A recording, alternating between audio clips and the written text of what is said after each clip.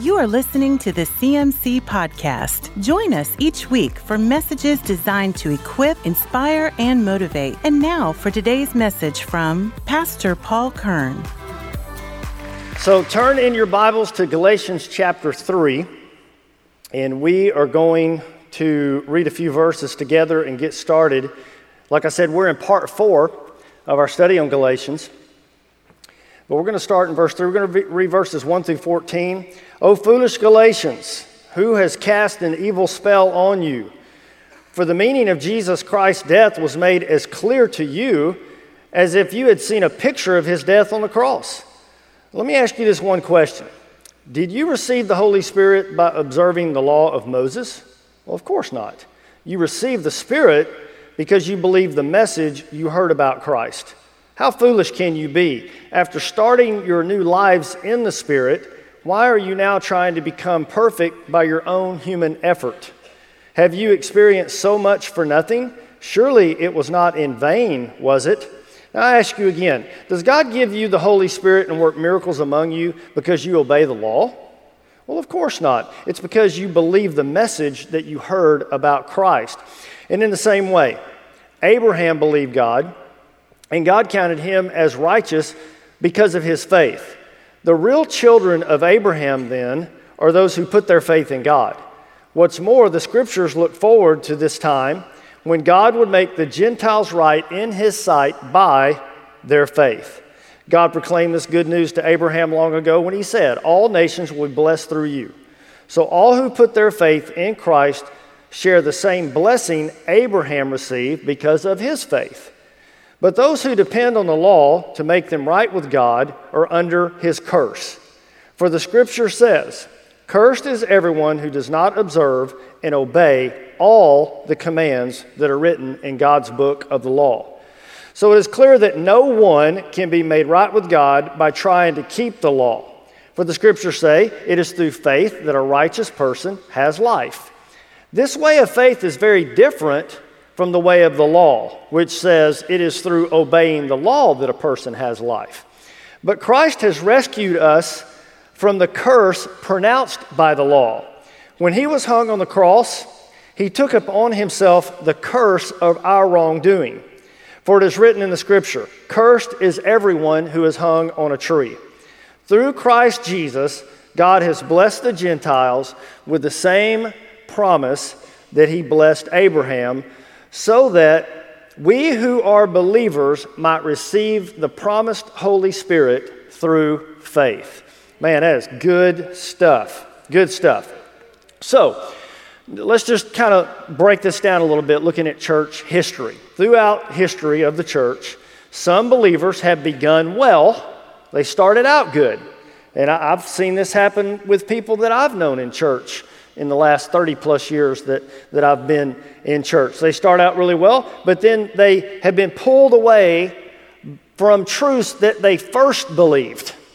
They started out believing it, but then something slowly and like a current pulls them away from truth. So they receive the gospel of salvation through faith, and they live a humble life by faith. But then they fall prey to some legalism, following rules, trying to do certain things to be seen right in God's eyes.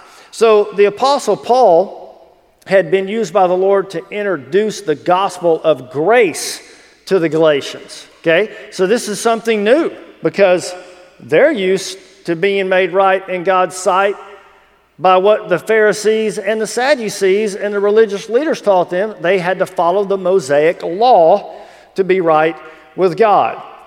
Now they're drifting away. So Paul had brought them this message of grace by faith. They were walking in that, yet all of a sudden they start drifting away from this message, this revelation, this truth that Jesus revealed to Paul and Paul brought to them. So they were accepting an inferior way based on the Mosaic rules, on ceremonial standards, on, things that were not a part of the new covenant that Paul brought to reveal to them. Now, here's what's important to recognize, and I want all of us to see this because, we're all susceptible to this. We're all in this danger because we're all believers, okay? The Galatians is written to Gentile believers, okay? So we're all susceptible to this.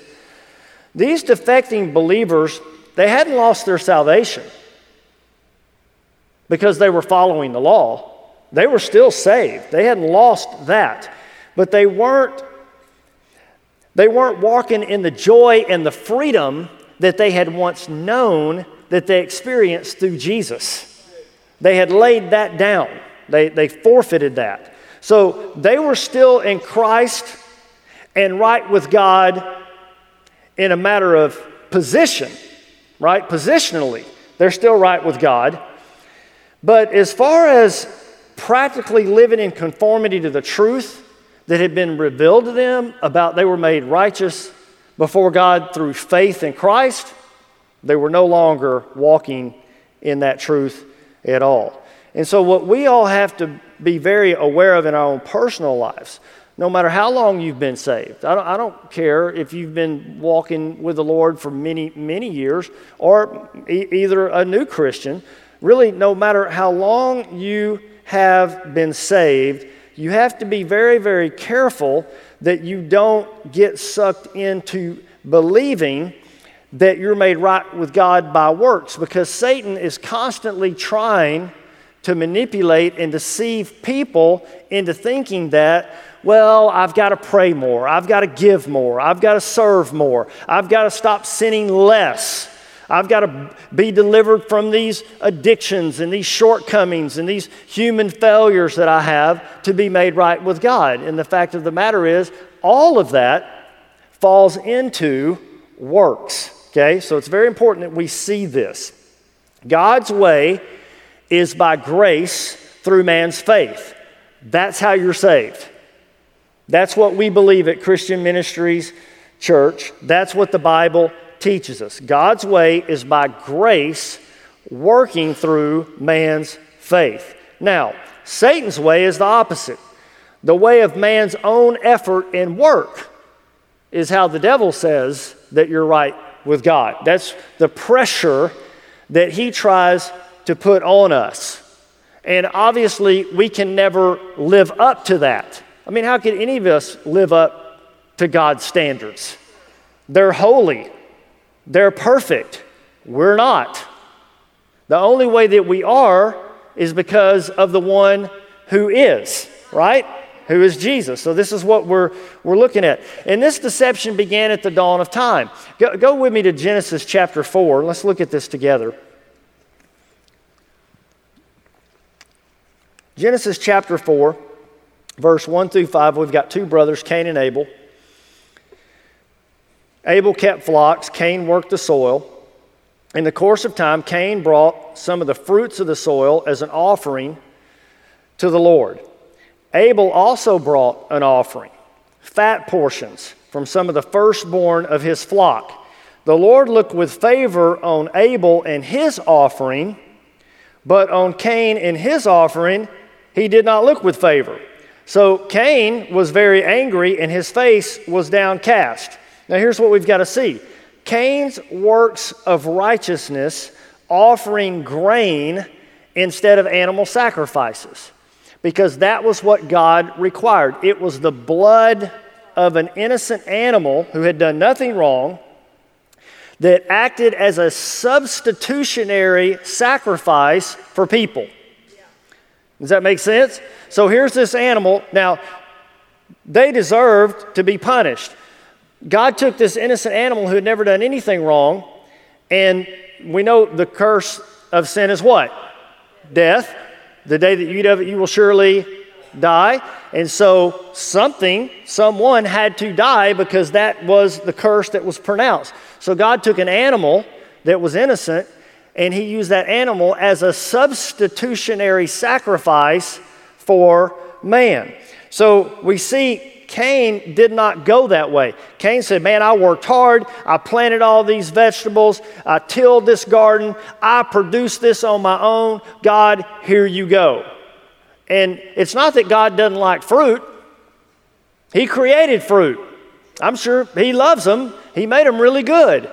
It's not that God didn't like vegetables. That just wasn't what was required. That wasn't what made you right with God. So Cain represents man trying to make himself right with God through his own goodness and his own merit. That was who he was as a representative for all of mankind. So the Galatians had foolishly fallen into Judaistic legalism, what was very relevant in their culture at that time. They fell into that because they stopped believing and applying the basic truths that Paul had taught them through revelation from Jesus Christ. They moved away from that. In other words, have you ever heard somebody say, they backslid? Well, we use that term for talking about somebody who is no longer living for God. They went back to a life of sin. But really what that really means is you have fallen from grace. In other words, you've come back under the yoke of the law. And a yoke was this deal that they put around ox and they put around mule when they were plowing fields. They were beasts of burdens, and this yoke went around them, and it was like a burdensome thing. And so they yoked themselves back to the law, trying to be made right with God by following a lot of rules. And clearly that's what Jesus came to do away with. So the mistake that they made, and the mistake that a lot of people make, is they followed whims and impulses instead of Scripture. I'm going to say that again. The mistake that they made, and the mistake that a lot of people make, is they followed whims and impulses instead of following what they were taught, what Scripture communicated. The Christian life is not to be entered nor lived on the basis of good feelings. That's not the way it's meant to be lived. And it's a real temptation to do that. The Christian life is to be lived on truth. On truth.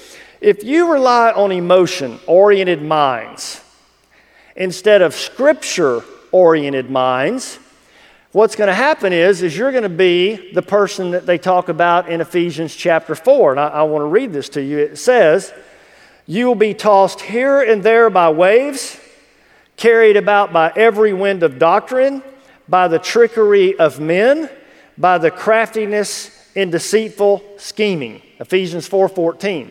That's what will happen if you have an emotional-oriented mind instead of a Scripture-oriented mind. We don't judge things based on how nice it sounds. We don't judge things based on how good it feels.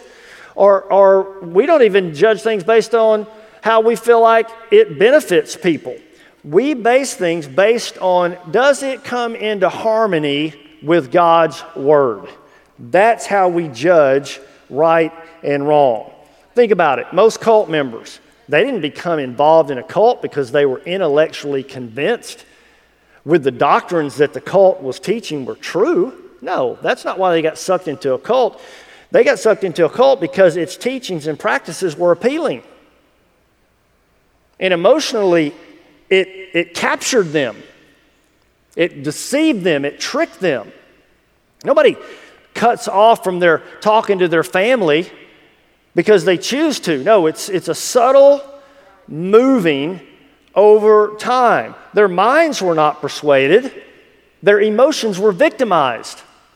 And that's what the enemy wants to do to us. He wants to take our emotions and victimize us with our emotions. Listen, there is nothing more difficult to accept when somebody corrects you in a misunderstanding and you are emotionally involved in that thing. In other words, you are so sincere about what you believe, and then you get corrected. There is nothing harder than accepting that. Why? Because I was so sincere. But there is such a thing as being sincerely wrong. And that's the hardest kind of wrong. Because I was just trying so hard. I just believed that so passionately. I poured my whole self into it. Well, that does not necessarily make it true. It just sometimes makes it harder for you to accept that it is untrue. In Romans chapter 12, verse 1 and 2. You guys go ahead and turn there. Let's look at this. Romans 12, verse 1 and 2.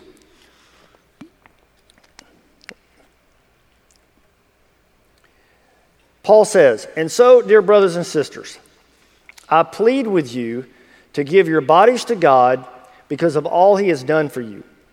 Let them be a living and holy sacrifice, the kind that God will find acceptable. This is truly the way to worship him. Don't copy the behavior and customs of this world, but let God transform you into a new person by changing the way you think. Then you will learn to know God's will for you, which is good, pleasing, and perfect." See, godly faith and obedience are established by the mind, not our emotions. I'll say that again. Godly faith and obedience is established by the mind and not by emotions.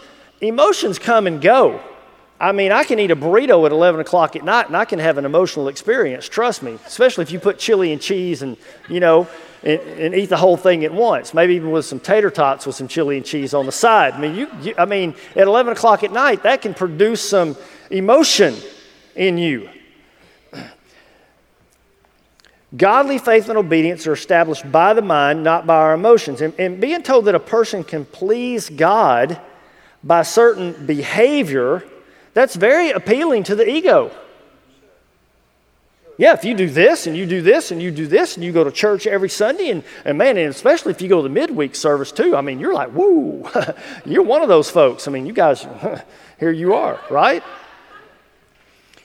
But being told that a person can please God by a certain behavior, it's very appealing to the ego, which is always looking for ways to glorify itself, to puff itself up. So the Christian life is not simply this great emotional adventure that we dive into, and it's filled with, goosebumps and feelings and mountaintop experiences, although we have those from time to time, and those are great and they're wonderful and I enjoy them. But really the Christian life is a humble pursuit of God's truth, God's will, and us conforming to it. Us conforming to God's will in our life. So, we can't please God. I'm going to say this. You can't please God by your own character and your own efforts. You can't. The only way that you can please God is through Jesus Christ, because he is the only one who is capable of pleasing God. I had a guy tell me one time, he said, "Paul," he said, "when you show up at the pearly gates," he said, "now listen, you better hope that they see Jesus in you, because he's the only one worthy of heaven. Nobody else is getting in. Jesus is the only one that deserves heaven." And that's why Colossians says when we're born again, when we ask Christ to come inside of us and we put all of our eggs in the basket of what Jesus accomplished on the cross, basically what we're saying is Jesus, you're it. It's nothing else. I can't add to, I can't take away. It's, when I stand there, when they look, they see Jesus. Colossians says we are hidden in Christ. Hidden in Christ. Now, Galatians chapter 3, verses 6 through 14, it talks about Abraham. Abraham was the father of the Hebrew race. He was the one that they all identified with and looked up to. He was a very important personality in their culture. So Paul uses Abraham as positive proof that the Old Testament teaches that salvation is by faith rather than by works. It's not about how much you go to church or how much you pray or how much you give to the poor or whether you volunteer or do any of these things, which all those things are great. I mean, they're all expressions of gratitude and they're all expressions of a transformed life, right? Those are fruit that come as a result of us being grafted into and being influenced by the root, who is Jesus Christ. So we see this. So Paul gives this proof that the Old Testament teaches salvation is by faith. And he does so by pointing to the father of the Hebrew race, Abraham. Now, the Judaizers would have used Abraham as certain proof that circumcision was absolutely necessary to please God and to be acceptable to him. So let's look at this together. Everybody go to Genesis chapter 12. We're just doing a little Bible study together. This is what they would have looked at. Genesis 12, we'll start with verse 1. The Lord said to Abraham, "Leave your native country, your relatives, your father's family, go to the land that I will show you. I'm going to make you a great nation. I'll bless you, I'll make you famous. You'll be a blessing to others. I will bless those who bless you, I will curse those who treat you with contempt. All the families of the earth will be blessed through you." Then skip over to chapter 17, verse 9. This is later in Genesis. God said to Abraham, "Your responsibility is to obey the terms of the covenant. You and all your descendants have this continual responsibility. This is the covenant that you and your descendants must keep. Each male among you must be circumcised. You must cut off the flesh of your foreskin as a sign of the covenant between you and me. From generation to generation, every male child must be circumcised on the 8th day after his birth. This applies not only to the members of your family, but also to servants born in your household and to foreign-born servants whom you have purchased. All must be circumcised. Your bodies will bear the mark of my everlasting covenant. Any male who fails to be circumcised will be cut off from the covenant family for breaking the covenant." So by putting these two events together, the Judaizers would argue, isn't it obvious that if the rest of the world, that is Gentiles, and this is who we're dealing with right now, are to share in the promised blessings of Abraham, then they have to take the sign that marks them as God's people. That was their argument. That was what they were presenting. Paul showed them, though, that that doesn't follow. See, they had their timeline of events out of order. So Paul shows them, hold up, guys. You've got the cart before the horse. It doesn't work like that. The horse has got to pull it. You can't get it out ahead. You're out of order here in the way you laid this out. So in Genesis 15, verse 6, it says, "And Abraham believed the Lord, and the Lord counted him as righteous because of his" what? Circumcision? Faith. Let's look at that again. Abraham believed the Lord, and the Lord counted him as righteous because of his faith. See, the Judaizers had ignored the fact that Scripture said that Abraham was made righteous because he believed God's promise by faith, and that God required Abraham to be circumcised many years later. This came years later after this promise and how he was made right with God by faith. Now, let's go to one more scripture. Go to Romans again and go to chapter 4. We're flipping pages or working with our Bible app. We're getting a little exercise here. Romans chapter 4, verse 7. And basically we're going to read, well, let's start with verse 9. Verse 9. "Now, is this blessing only for the Jews? Or is it also for uncircumcised Gentiles? Well, we've been saying that Abraham was counted as righteous by God because of his faith. But how did this happen? Was he counted as righteous only after he was circumcised? Or was it before he was circumcised? Clearly, God accepted Abraham before he was circumcised. And this was not a matter of debate. Everybody clearly knew that that was exactly what the Torah had taught them.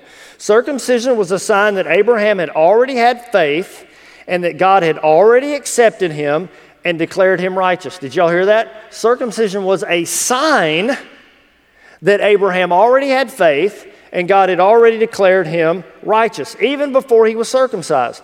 So, Abraham is the spiritual father of those who have faith but have not been circumcised. So Abraham is the spiritual father of those who have faith and have what? Not been circumcised. They're counted as righteous because of their faith. And Abraham is also the spiritual father of those who have been circumcised, but only if they have the same kind of faith as Abraham before he was circumcised. So the Judaizers, like most Jews of the day at this time, had completely reversed relationship into circumcision and following the rules of God's law. They just reversed it. It's, a terrible thing to do. And so, they were very religious, pious looking guys, but they didn't know God. And they certainly didn't derive their righteousness by faith. They thought, we read about them, tooting their own horn and look at me, I'm giving to these poor people, and they'd pray out loud, and people would look at them and go, wow, man, those guys are those righteous dudes right there. No, they weren't. So Romans chapter 2, listen to this. For you are not a true Jew just because you were born of Jewish parents or because you have gone through the ceremony of circumcision. No, a true Jew is one whose heart is right with God. And true circumcision is not merely obeying the letter of the law. It is a change of heart produced by the Spirit. And see, that's why the Bible says you must be born again. It's not just you going to church and following rules. It's you literally had an encounter with the same man that Jesus had an encounter, that Paul had an encounter with on the road to Damascus, Jesus Christ, and his life was changed forever. He was a completely different person. See, a person with a changed heart, he seeks praise from God, not from people. The Pharisees and the Sadducees were looking to get their pat on the back from people. But when a person is born again, they look to get their pat on the back from God.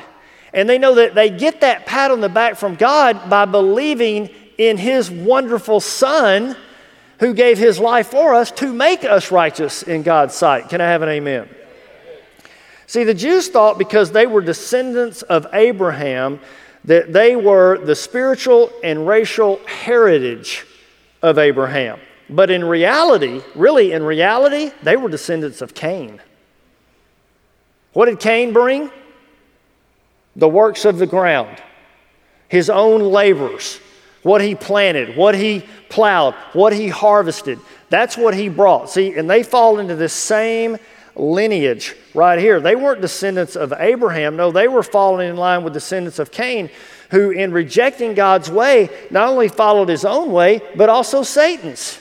What did Cain end up doing? He killed his brother. He was envious. He was jealous. He was full of hate and anger. All the things that the carnal nature thrives on and produces, he allowed those things to rise up with him and take over his life. And ultimately, the wages of sin is what? Death. Every single time in our life. See, Jesus made it clear. No matter what physical lineage a person may have, I don't care what bloodline you come through, I don't care what your race is, your economic status, what side of the tracks that you were born on, none of that really matters. No matter what physical lineage a person may have, if he does not have faith in God, he is not a spiritual descendant of Abraham. The only way that you can be a true spiritual descendant of Abraham is the same way Abraham was, by faith. You have to follow in that same footstep and in that same pattern. So, what does that mean? Well, that means that it doesn't matter if your grandfather was a preacher. It doesn't matter if your mom and dad were good Christian people and they honored God with their life. It doesn't matter if your best friend has a really good relationship with the Lord. None of that matters. None of that matters. You personally, as an individual, must believe that Jesus Christ is God's Son, that Jesus Christ was born into this world by a virgin, that he lived his life, that he followed all of the laws of God perfectly, he fulfilled each and every one, and then Jesus died on a cross. He took upon himself the penalty of death, the curse of sin that we all owed. He shed his blood. He paid that price. He died. He was buried. He resurrected as the King of Kings and Lord of Lords. Each one of us personally have to come to that conclusion in that place in our own lives. And it doesn't matter if your grandfather believes that or your parents believe that or your friends or whatever. It's got to be us personally. Personally. So let's make sure we're clear on this point. No one is saved or not saved based on race or ethnicity in their identity. It has nothing to do with that. People who are saved because of their faith in Jesus, and those who are lost because of their unbelief. They don't believe. They deny that Jesus is the Messiah. They deny that that is the way that you are made right with God. They believe now, a lot of people believe Jesus, but they believe it's Jesus plus going to church, or it's Jesus plus doing good deeds, or it's Jesus plus praying so many, a certain amount of time a day or each week. It's Jesus plus. So let me wrap up our time together. Galatians 3:13 and 14. Everybody go back to our original chapter. Galatians 3:13 and 14. But Christ has rescued us from the curse pronounced by the law when he was hung on a cross. He took upon himself the curse for our wrongdoing, for it is written in the Scripture, cursed is everyone who is hung on a tree. Through Christ Jesus, God has blessed the Gentiles with the same blessing he promised to Abraham, so that we who are believers might receive the promised Holy Spirit through faith. In ancient Judaism, a criminal who was executed, usually by stoning, that's normally the way it happened, they were tied to a post when they were stoned, a type of tree where the body would hang until the sun set as just kind of a visible representation that they were rejected by God as they hung on this post, this tree. And it wasn't that person became cursed because they hung on that tree. No. They were hanged on a tree because they were cursed. And Jesus wasn't cursed because he hung on a tree. Jesus was cursed because of us. Because of our sins, because of our wrongdoings, Jesus became a curse for us. He bore the curse of sin and the broken law in our place. He took the punishment that we owed. Your sin. My sin. Jesus took it all. And really, church, there's a lot of other things that we do, but that's all that matters. That's the simple gospel. That's what it's all about. We can debate and talk about a lot of things. It can be very, very complicated. But the fact of the matter is, this is what Jesus came to do. What Jesus accomplished on the cross for us is final and it's complete. You can't add to it by trying to be a good person, trying to do good things, trying to live a godly life, which we all should want to do that because that's the evidence of the Spirit living inside of us. I naturally want to live right for God now because Jesus lives inside of me, because that's the heart of Jesus. He wants to live a life that's pleasing to the Father. Well, I want to live a life that's pleasing to the Father. Why? Because Paul Kern's good? No, because Jesus lives in me and he is good. See, that's what changed my life. This is why it is by faith in Jesus, in his sacrifice, that we're justified, that we're reconciled, and that we're saved. And when a person receives Jesus as their Lord and Savior, they receive the promised blessing that Paul describes that were on the Hebrew people, who through Abraham by faith received it, and now for the Gentile people. So obviously what we can all do tonight is we can say, thank you, Jesus.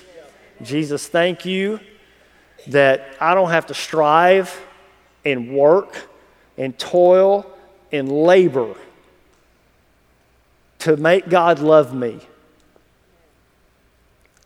to make God accept me.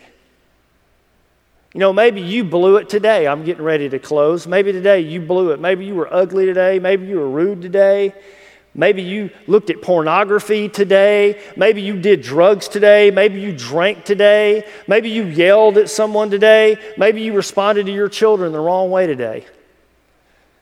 If you're a believer in Jesus Christ, you're positionally right with God regardless of what you do. See, a lot of people grow up and they're taught that, well, what if I sin and I die? You'll go to hell. That's what people are taught. So, well, what if I did 9 good things in the week and I did one bad thing, and that one bad thing I never repented of and I died? Am I going to go to hell? And there's people that teach, yep. I've been in those churches. But what I'm wanting our church to know, that's the furthest thing from the truth. Jesus, you put all your eggs in his basket. All of them. I tell Jesus all the time, Jesus, buddy, when I stand before the Lord, I'm telling you, I am 100% counting on you. It's like I jumped off of a cliff and I'm hanging onto a rope and Jesus is the rope. If that rope ain't real, I'm in serious trouble. Because Jesus, that's all I got is you. I'm not dependent upon Paul Kern's goodness, because Paul Kern's goodness comes and goes. Ask my wife.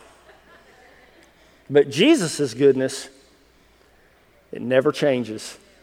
Never, ever changes. It is by faith in Jesus that we are all made right with God and stay right with God, regardless of what we do or we don't do. Amen?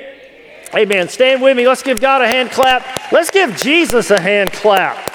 He's the one that deserves one for sure. All right, let's pray together. God, we thank you. We thank you for the truth of your word. May it build confidence in our heart, God, knowing positionally we are right with you because of Jesus, and there's nothing that we can do or not do that will change that. God, we put our complete confidence and faith in you. In Jesus' name. And everyone said, amen. Amen. God bless you. Have a great night. You have been listening to the CMC Podcast. For more information about CMC, our different conferences, Christian school, college internship, resources, and more, go to cmchurch.com.